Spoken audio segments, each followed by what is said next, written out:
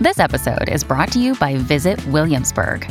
In Williamsburg, Virginia, there's never too much of a good thing. Whether you're a foodie, a golfer, a history buff, a shopaholic, an outdoor enthusiast, or a thrill seeker, you'll find what you came for here and more. So ask yourself, what is it you want? Discover Williamsburg and plan your trip at visitwilliamsburg.com. When you need mealtime inspiration, it's worth shopping Kroger, where you'll find over 30,000 mouth-watering choices that excite your inner foodie. And no matter what tasty choice you make, you'll enjoy our everyday low prices, plus extra ways to save, like digital coupons worth over $600 each week. You can also save up to $1 off per gallon at the pump with fuel points. More savings and more inspiring flavors make shopping Kroger worth it every time. Kroger, fresh for everyone. Fuel restrictions apply. Hey there, this is Jason Gotts, and you're listening to Think Again, a Big Think podcast.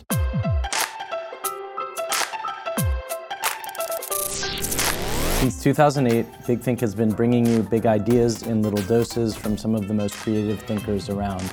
On the Think Again podcast, we step outside of our comfort zone, surprising our guests and me, your host, with unexpected clips from Big Think's interview archives, ideas that we didn't necessarily come here prepared to discuss.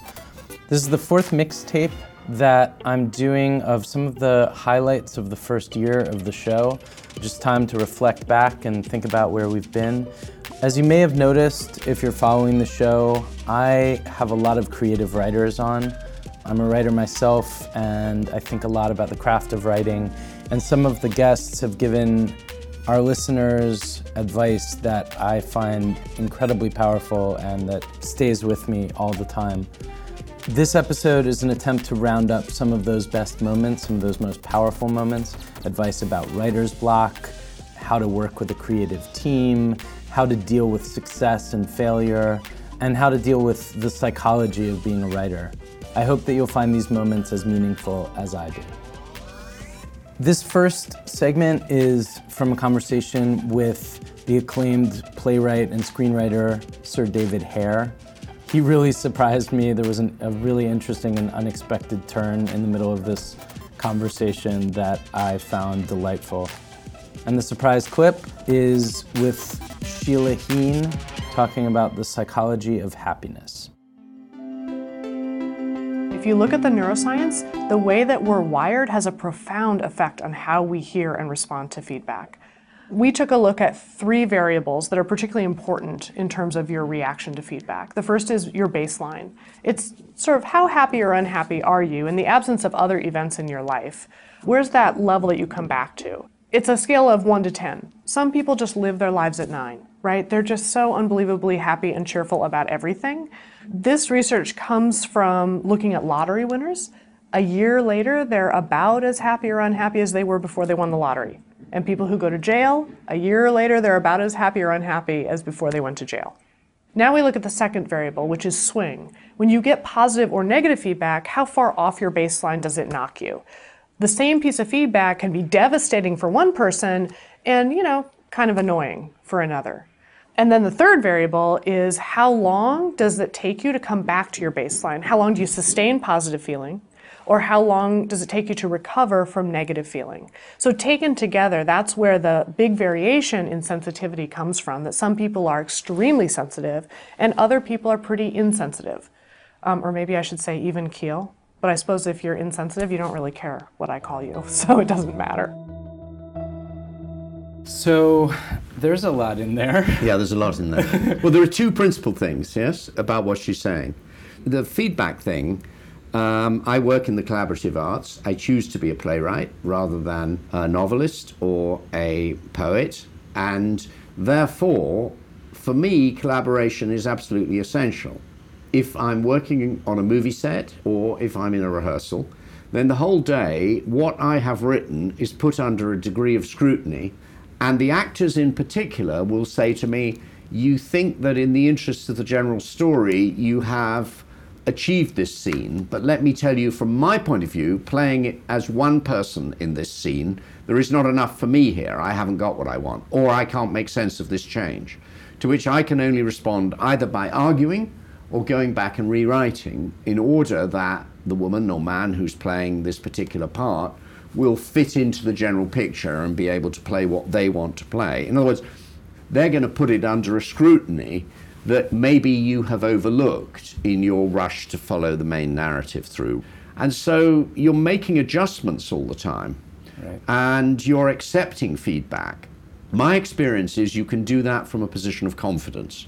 In other words, if you're confident about what the general movement of the play or film is, then there is no end to the amount of input that you're open to, because you know that it will not be destructive, because you know that the resilience of the basic idea of what you're doing will see you through, and that the thing can't be damaged by minor adjustments. And if you're working with great actors, as I've spent my life working with some of the greatest actors in the world, you're just crazy not to listen to them, because what they're going to bring to it is going to be incredibly useful to you. So from that point of view, feedback is what I live on. That's my element. An opinion, remember, is the element that any creative person has to swim in. In other words, a play doesn't exist until it's put before an audience. And what the audience's opinion is what finishes that play off. When people want to become actors, young people, I say to them, you think you're going out there and you're going to create other people. It's going to be creative. I said, half your job is going to be being judged. Half your job is going to be out there and sensing that the audience don't like you. Are you up for that? Do you have the kind of temperament that is going to be able to cope with the dislike of large numbers of people?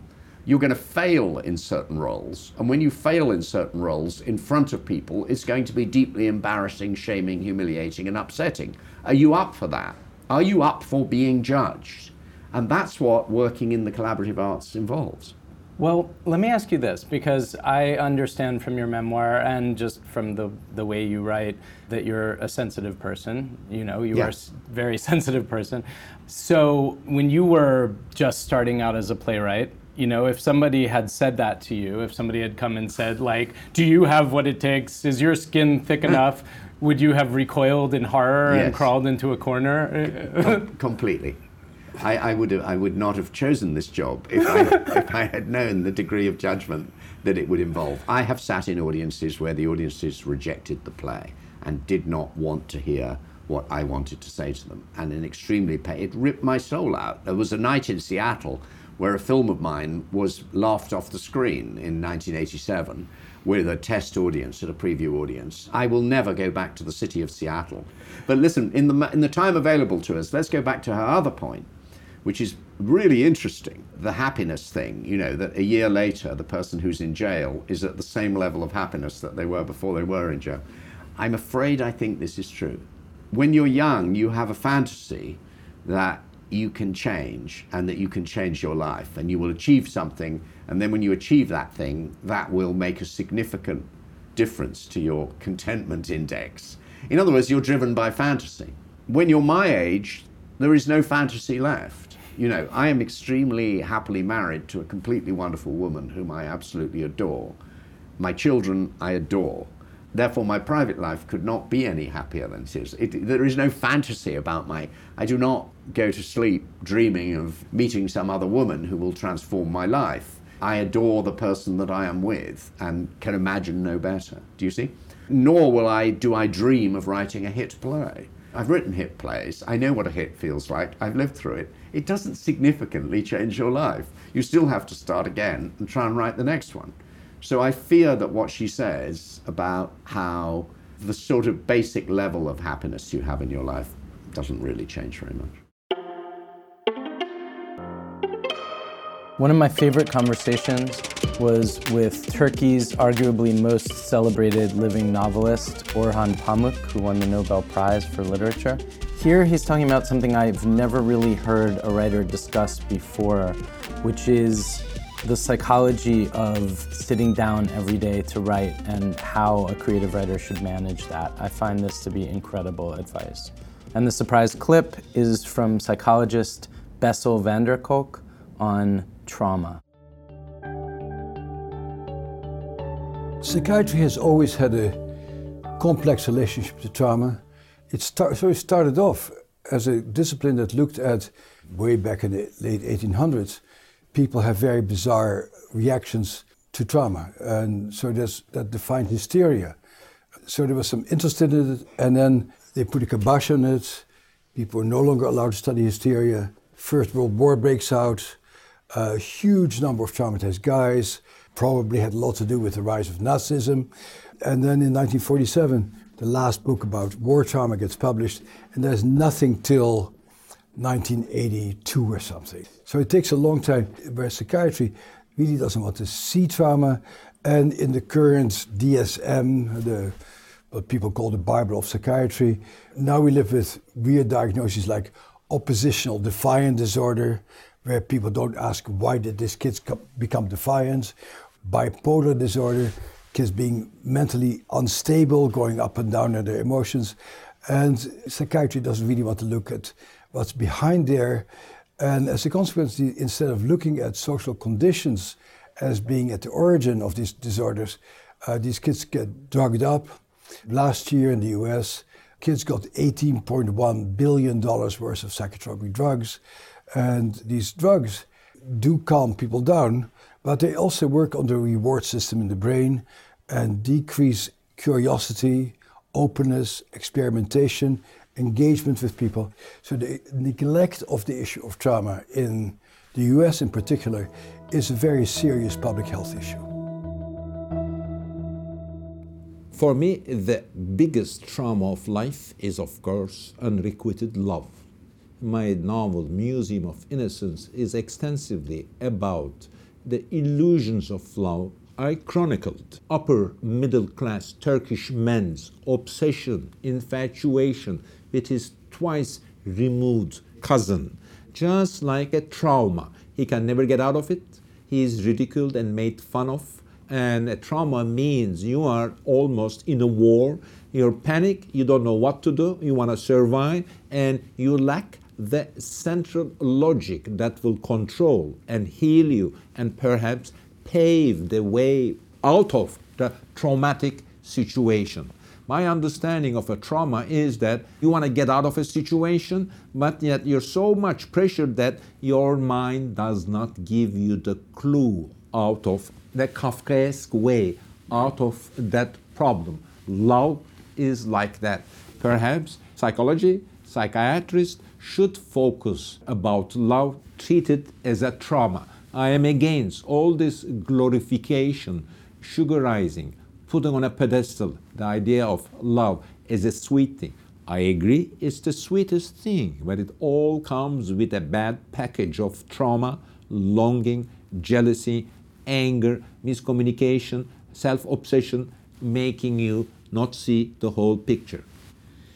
I'm a writer, and I want to be. I'm a self-conscious writer, a writer who wants to know the effects of what he or she is doing. But also, there is one side to me that makes me survive, perhaps, that is letting things go, just following the music that is spontaneously coming inside of me, colors, notes, words that I'm possessed with. In the end, if you write every day, like me, sit at a table every day, traumas vanish. Perhaps because I know that life would be hard if I was working in an office, I choose the life of the solitary artist, writing every day, which avoids me from the pressures and traumas of everyday life. But it's inevitable. Life is, in the end, daily life. I mean, you are working hard. You create a structure. You sit down every day. You have a discipline. So somehow those structures are sufficient. Then you don't have to worry as much about trying to control the rest. In fact, I argue that a creative writer professor should teach more about this than what should be the plot, what should be, because normative structural policies about writing fiction is less important than teaching the would-be writer how to behave in life, how to take easy the regular systematic traumas, writing blocks, unhappiness, manic happiness, and depressive slowing down. Being a writer is more about minding your mental health, navigating according to your moods. What's section, chapter of the book you should write first because it's appropriate to your mood now. What to do when you're blocked and how to skip one chapter, skip one trauma, skip one problem and continue. I understand that psychiatry addressed traumas. I thought they were already doing that. I thought the people were going to people and paying money because they had traumas. Now I learned they go for other reasons. I would go to a psychiatrist because I had a trauma. If I were to fall in love and never get out of love and feel that I'm hurt, or if I'm blocked by my writing and feel that I'm scared of something. I had traumas, political, repressive traumas in the past. In the end, they gave me nightmares, but in the long run, they just pass away if you're busy with something that makes you happy. And it's writing. Yes, it gave me lots of problems, but in the long run, achievement of finishing something and being like a child, playing with his toys, being busy with all the time, solves all the traumas of the world. I want to ask you, like, when you sit down and your brain isn't working that day, does that happen ever? That happens all the time. Then what do you do? Hemingway has a nice advice. He said, at the end of the day, if you know what you're going to write, don't write the last sentence. Keep it for the next morning. So start with that sentence. Once you write a beautiful sentence, that sentence will tell you what will be the next, what will be the next, what will be the next. When you're writing fiction, if you're in it, each sentence, you have a magic feeling that it's unfolding on its own. You look out of your window, you look at, say, New York silhouette or Bosphorus that I see from my window, and my mind, as if possessed, because I'm so deeply in it, you continue like that. I think if you work 3 hours a day, if you write 3 pages, if you work 9 hours a day, you write not 9 pages, but 18 pages. One's creativity goes up exponentially once you devote your whole life to it, even your sleep to it. The way to get out of our traumas, in fact, is to invent a second world, fictive world or artistic world that will avoid the trauma. But perhaps going to a psychiatrist who understands you may be something. But then maybe you can't write anymore. Yes, this is the thing that my friends always tell me. Orhan, I see you're traumatized. I can give you this pill, but maybe tomorrow you'll feel happy, but you cannot write again. Is the central contradiction in my life. Perhaps because I'm happy, I cannot write. Perhaps because I'm so unhappy, I can write. These are reasonable contradictions. I think a writer's life has all of these variations, but in the end, sailing with goodwill and believing in the wind is the essential, and you sail on and on and on and on. And I'm writing fiction for the last 40 years. After 40 years of sailing, I have a sense that this wind will take me to a nice, quite good, beautiful place. I trust the wind and sail and sail and write and write. Earlier this year, I sat down with author James McBride, who won the National Book Award for The Color of Water, to talk to him about his memoir biography investigation into the life of James Brown. Here, he brings up his recent experiences in what must have been one of the most interesting writers' rooms ever. The surprise clip is from journalist Charles Duhigg, who wrote The Power of Habit, talking here about creative teams.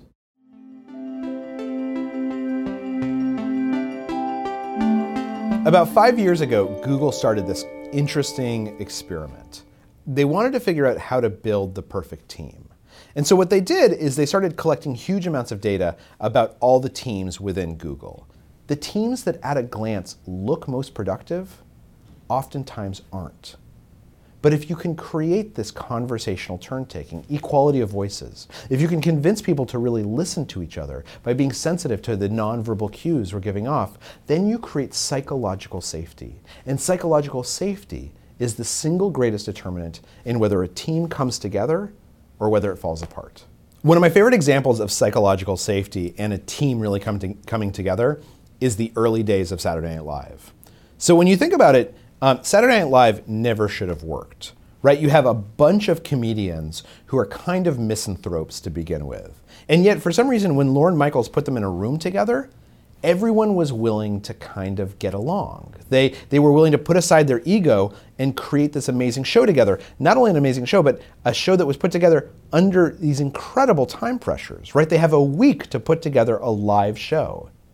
And when I talked to the early writers and performers on Saturday Night Live and I asked them why this happened, all of them said the same thing: because of Lorne Michaels. So Lorne Michaels has this very unique way of running meetings.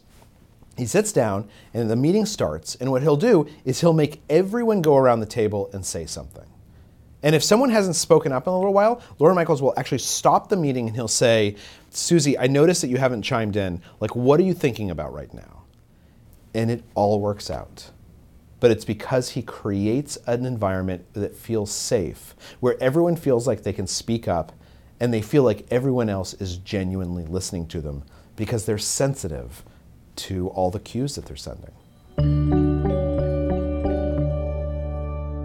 I think that kind of analysis is a dream killer for me, because I think when you analyze stuff too much, the next thing you know, it's like, analyzing sex. I mean, should we write a report when we're done? Or, we should checklists of, true, false, 1 to 5, how was it? I mean, Yeah. I think that kind of thinking is dangerous for the creative process. Like if you come in with that method and whatever method. Try to follow. Yeah, I wouldn't follow. I mean, look, I wouldn't follow, what's his name? Lorne Michaels. Lorne Michaels. I wouldn't follow his method. I'd follow my method. Everybody has a different solo. Everybody has a different way of singing their song. I think the collaborative process, which is really what the journalist is talking about, is dictated by what you need to create and who's in the room. And so that process works for that particular group of people, given the time constraints that exist. Mm-hmm. I don't know that that would work if you were writing for a 6-part miniseries. Like I was one of the writers in a 6-part miniseries for David Simon, the creator of The Wire and so forth. It hasn't aired yet. It's called Parting the Waters. It's about Taylor Branch's 3-book series about the civil rights movement. I'll be watching that. Myself, Ta-Nehisi Coates, Taylor Branch, David Simon. Okay, now we're going there. What was it like being in a writing room with David Simon, Ta-Nehisi, and like how did that go? Well, it was great. I mean, how did that work? Like, it was free. I mean, David didn't point at you and say, "What are you thinking?" He did it a different way. He said, we have to decide which story we're going to tell and who's going to tell it. He's like Count Basie, I mean, he's like Duke Ellington, really. Duke Ellington had a band of great soloists. Okay. And he'd say, "This is the composition. Now put your thing to it." David is the same way. He says, "These are the parameters. You're all small little kings in your kingdom. Let's bring our kingdoms together and see which one of us can come up with the best idea. Whoever has the best idea, we'll run with that." So you can't bring a lot of ego into a room like that. You're there to service the story. Gotcha. And a good writer will service the story. A good musician will service the music. As a novelist, how do you work? Do you plot out everything before you write, or do you just No, I don't. Going? I have no standard way of doing it other than getting up at 4 o'clock in the morning and getting to work. You can write at 4 o'clock in the morning. Okay. Well, I go to bed at 9. All right. If I go to bed at 11, I get up at 4 o'clock anyway, and then I take a nap at 11 a.m. until, I mean, the discipline of music taught me the necessity of practice. But going back to your earlier statement about this room full of writers, if you're a real serious writer, you are a servant to the story. Writing chooses you. You don't choose it. So when you're working with other writers, you have to service the idea, and that's really where the craft comes in, the trade. Sure. Shows itself, because then you have to be able to throw left-handed and bat right-handed, or bat right-handed and throw left-handed. Right. You have to be able to hit a curveball in the bottom of the 7th with 2 out and guy on base. You just have to be able to do it, because if you don't, you bring in the whole team down. So you have to learn how to play every position. You're a person who's you've done music, so you've collaborated with other people, you've done theater. Ta-Nehisi has written a comic book just now, so there's I think of like some of these folks, William Faulkner, the folks like sitting alone in their room for their whole lives would probably freak out if they suddenly had to share the table. Well, maybe. Maybe, I don't know. I mean, but I must say that writing is a lonely life. And so working with other writers in this particular situation was just a lot of fun. And my problem is that at my age, I walk into a room and I start talking and people get intimidated. They think that, I know what I'm talking about, And I reached the point in my life where I don't really feel like, I stopped working hard at trying to make people feel comfortable. If they can't accept me on my own terms, just, they'll see shortly that it's cool. And if they don't, then there's nothing I write or play or do is going to make them feel comfortable anyway. So I didn't have that problem when I was working with David and Eric Overmyer and Ta-Nehisi and Taylor Branch. They were just cool. We were all there for the same purpose, and I really liked them all. And I ended an earlier mixtape with a spontaneous monologue from one of my favorite writers, poet and rapper Kate Tempest. But the whole conversation with her was incredibly illuminating. She had just finished her first novel, The Bricks That Built the Houses. And here she talks fascinatingly about writer's block. The surprise clip is from author Augustin Burroughs. He's talking about writer's block, which he believes is a real thing. And we'll see how Kate responds to that.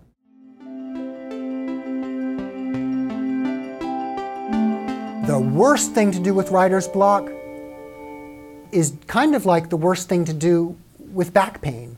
If you have back pain, you don't want to stay in bed for the next 5 years. You need to begin physical therapy. You need to maybe do yoga or Pilates. You need to move.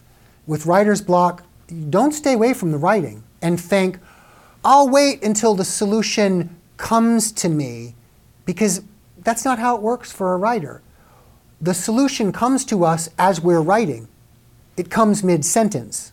The solution to writer's block is to write about the writer's block. Why do you have it? Why does it suck? Really? Why? It could be a case of you're off plot or off point. It could be that there's something deeper, better, truer, juicier that you really need to write about that maybe you're too embarrassed to write. I'm of the opinion that there's no such thing as writer's block. I don't think it exists. I think that there is the fear of writing badly. That's what it is. And if you're afraid of writing badly, then you're not going to be writing, because it's a crippling fear, that. But you just have to take that fear away from it and tell yourself, if I write a load of shit today, it doesn't matter. Right. It doesn't matter if it's no good. Because the point of it is, right, anyone can have an idea, anybody. But finishing an idea, that's what I'm saying, that's the agony. It's difficult. Right. It's always difficult. It's fucking hard work. And apologies for swearing. No, it's all good. Yeah. But the point is that you're kind of in competition with yourself already, because you're trying to improve. You're trying to be better tomorrow than you were yesterday. That's one thing. But having an idea, beautiful, perfect, it's going to be, it's going to change the world, it's going to be the best thing you've ever done. The actual finished thing is going to be clunky, you're going to be ashamed of it, you're going to pick it apart, you can't get to sleep, you're going to hate yourself for doing it. That's the point. That's why you move on and have another idea. You finish things. They're stepping stones towards finding your voice. It's like, on a writing day, if it's not happening, if it's not coming out, I don't force it. I take a walk, I stop, I'm in a slightly different situation because I'm usually quite up against it with deadlines. So I wrote the majority of this, The Bricks That Built the Houses, kind of while I was on the road touring. Yeah. So in a tour bus full of other people. Yeah, in a tour bus, or in a cafe, or in a service station, or in the 3 days that I had off between tours in my bedroom, or whatever it was. Yeah. And the thing is, you can make all kinds of excuses about that. You can say, I need some space, and I need time, and I need natural light, and I need a room with a view, and I need... Or you can just, you can just finish it. Yeah. It's really hard, but it's what will make you better. Say you don't take a walk, and say you sit down and you make yourself write one day and it comes out and it's shit.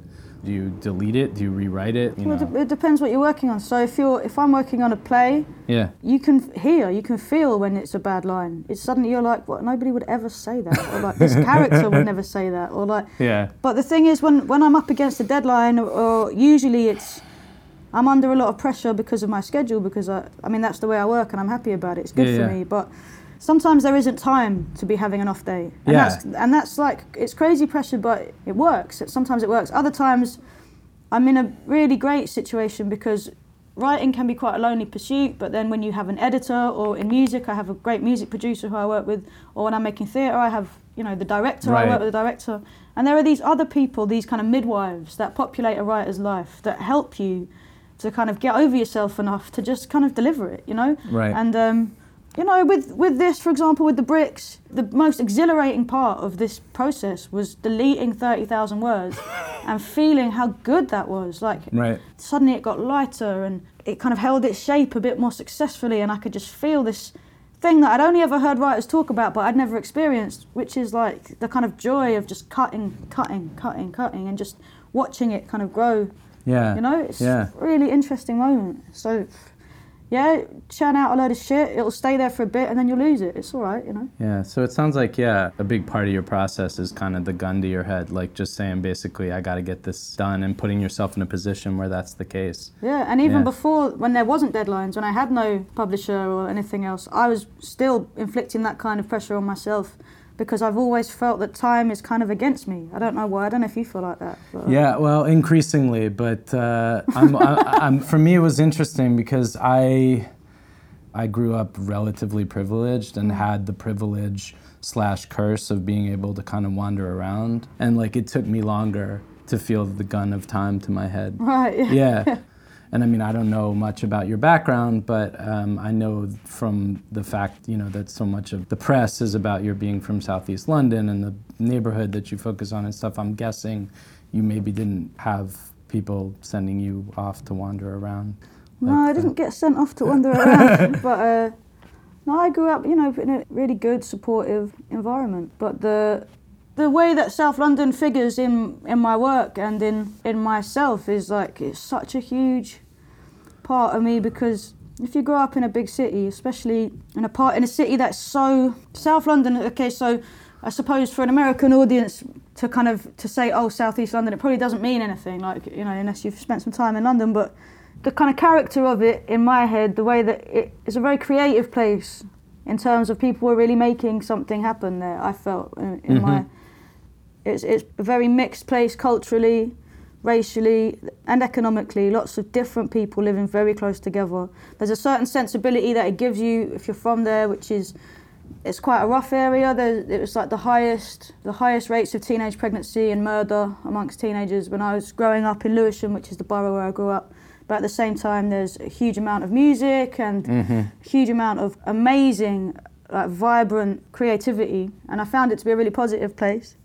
I grew up in a really good home. My dad was a lawyer, my mum was a teacher. We just lived in this area that was like full of life, you know, it was just full of life. And every time I walked out of the door and down the street, every time I ever went anywhere, I would pass by thousands, if not fucking tens of thousands of people, because it's London, it's a big city. And I just always felt so close to life, you know, it was just everywhere. And I have a huge love for people, like a deep love. I know it's so obvious to say, but I'm really moved by just like being amongst strangers and feeling connected to their humanity, and feeling this thing that I'm talking about earlier on, about this kind of current of reality that we're denied access to.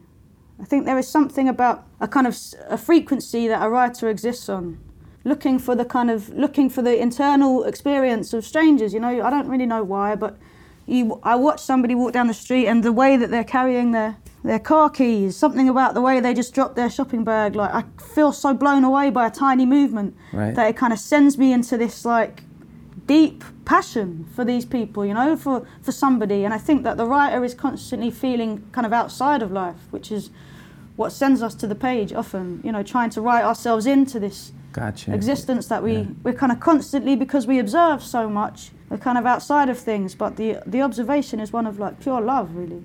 Yeah, I got lost in South London, and I found myself there. You know, I got into all kinds of trouble, and all kinds of like beautiful things happened, and I still live there, and it's still home. You know, in the book, you talk about gentrification, and there's this sense. I mean, it seems like you feel like the heart of South London is still intact, but that there's this threat somehow of it being co-opted or Yeah, it's strange because I think it's more helpful because this conversation about gentrification, it happens all over the world and it's a tragedy, but at the minute what I've been thinking about is it's more useful actually to pan out of this a little bit and think about what this means in a kind of wider framework, which is this kind of symptomatic greed and the exploitation of land for profit above people. And this, you could, okay, yes, it's a real shame. South London's changing. My God, it hurts. But if we pan out a little bit and we think about land is being exploited for profit. The people that live on that land are being destroyed. Their communities, their cultures are being destroyed. This isn't just happening in cities. This is happening all over the world. It's happening to the first Australians. It's happening in the rainforest in Peru. You know, it's like there is a greed that is running the world. Yeah. It's greed, and it's not. There's no empathy to it. And I think that alienation happens not only to the communities that are destroyed, but to the destroyers as well. I mean, I just think that the world that is built up upon the wreckage of these communities is also a world in which it's difficult to form community, like new communities. Yeah, I don't know. I mean, I don't know. I've never lived in a... I don't know. I think that, like, this has to go both ways. So if I say that, you know, I love people and that I'm for people, I can't be just for people that I already agree with, you know? I can't, like, this has to go both ways. You have to... Recently, I've been thinking, okay, so you need to empower even the very powerful to be more real with themselves, to actually think about the cost. The only thing I can think to say is just empathy. We just need more empathy. It's very easy for artists, anybody, to basically cut themselves off from all the rest of that humanity and find some way to categorize people and say, like, oh, that person is too, you know, that's a greedy corporate person, or that's a this person, or that, you know what I mean? Like, I think it's hard for anyone to remind themselves and try to figure out how to, like, not shut off. It's so difficult because part of me just recoils and kind of wishes that the world was kind of run by these reptilian monsters, but the reality is that they're human beings. Yeah. These are human beings that are making these decisions. And so at the beginning of this conversation we were talking about, you know, whether this kind of grappling between what we're capable of and what our inherent nature is. And actually, right, I believe that inherently we are physiologically empathetic beings, right? There was a study that took place where I learned about this in the Science Museum in London, so I know it's true, right? So they took two strangers, put them in a room separated by a glass partition, and one of them stood on a block of ice, and the temperature of the other person's feet dropped in response to watching another human being who they didn't know stand on a block of ice. Like, our bodies are tuned into each other's. It's like, if I see a wound on you, I will recoil, it will hurt me at some level, right? So we have to learn, people have to learn not to be able to do that, you know? Like, yeah. But we're kind of fed this thing about humanity being this, like, inherently, like, aggressive, competitive, selfish. I don't believe that. I think that is something that has encouraged this kind of myth of the individual, which is very helpful for capitalism, but not very helpful for humanity, you know? Yeah, but I mean, fear seems to be a pretty strong force within humanity as well, and it seems to me that a lot of this stuff arises from fear, right? I mean, the primal fear goes all the way back, right? I mean, we're afraid of death, you know, is probably where it begins, I don't know. But then fear of scarcity, fear of whatever, like fear of somebody taking what's ours, I don't know. I think it's probably pretty old. Yeah, I'm with you, and I think you're, yes, of course, but like, once you are, it sounds so kind of far-fetched and also so easy, but this is kind of where I'm at the minute, is if you're there, if you're present with yourself, then suddenly, like, the worry of things, the anxiety of things to come, it's not important, because you're just where you are, you know? Yeah. And you can deal with it when it comes, but I don't know. I suddenly was about to say something extremely kind of new agey and transparent, and I stopped myself just in time. Let's talk about something else quickly. Phew, yeah, okay, good. Next subject.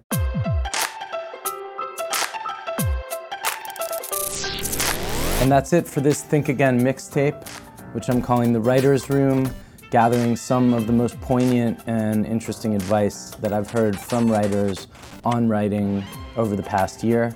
If you're listening and liking the show, you're probably sick of hearing me say it, and I wish that I could personally remove this message from all the future episodes of everyone who has gone and done this, but at any rate, I can't. If you could go and rate or review the show on iTunes, Stitcher, wherever it is you're listening, it really doesn't take very long, and it makes a major difference in terms of the show's sustainability. We have an amazing season coming up now that it's fall, and I hope to see you next week.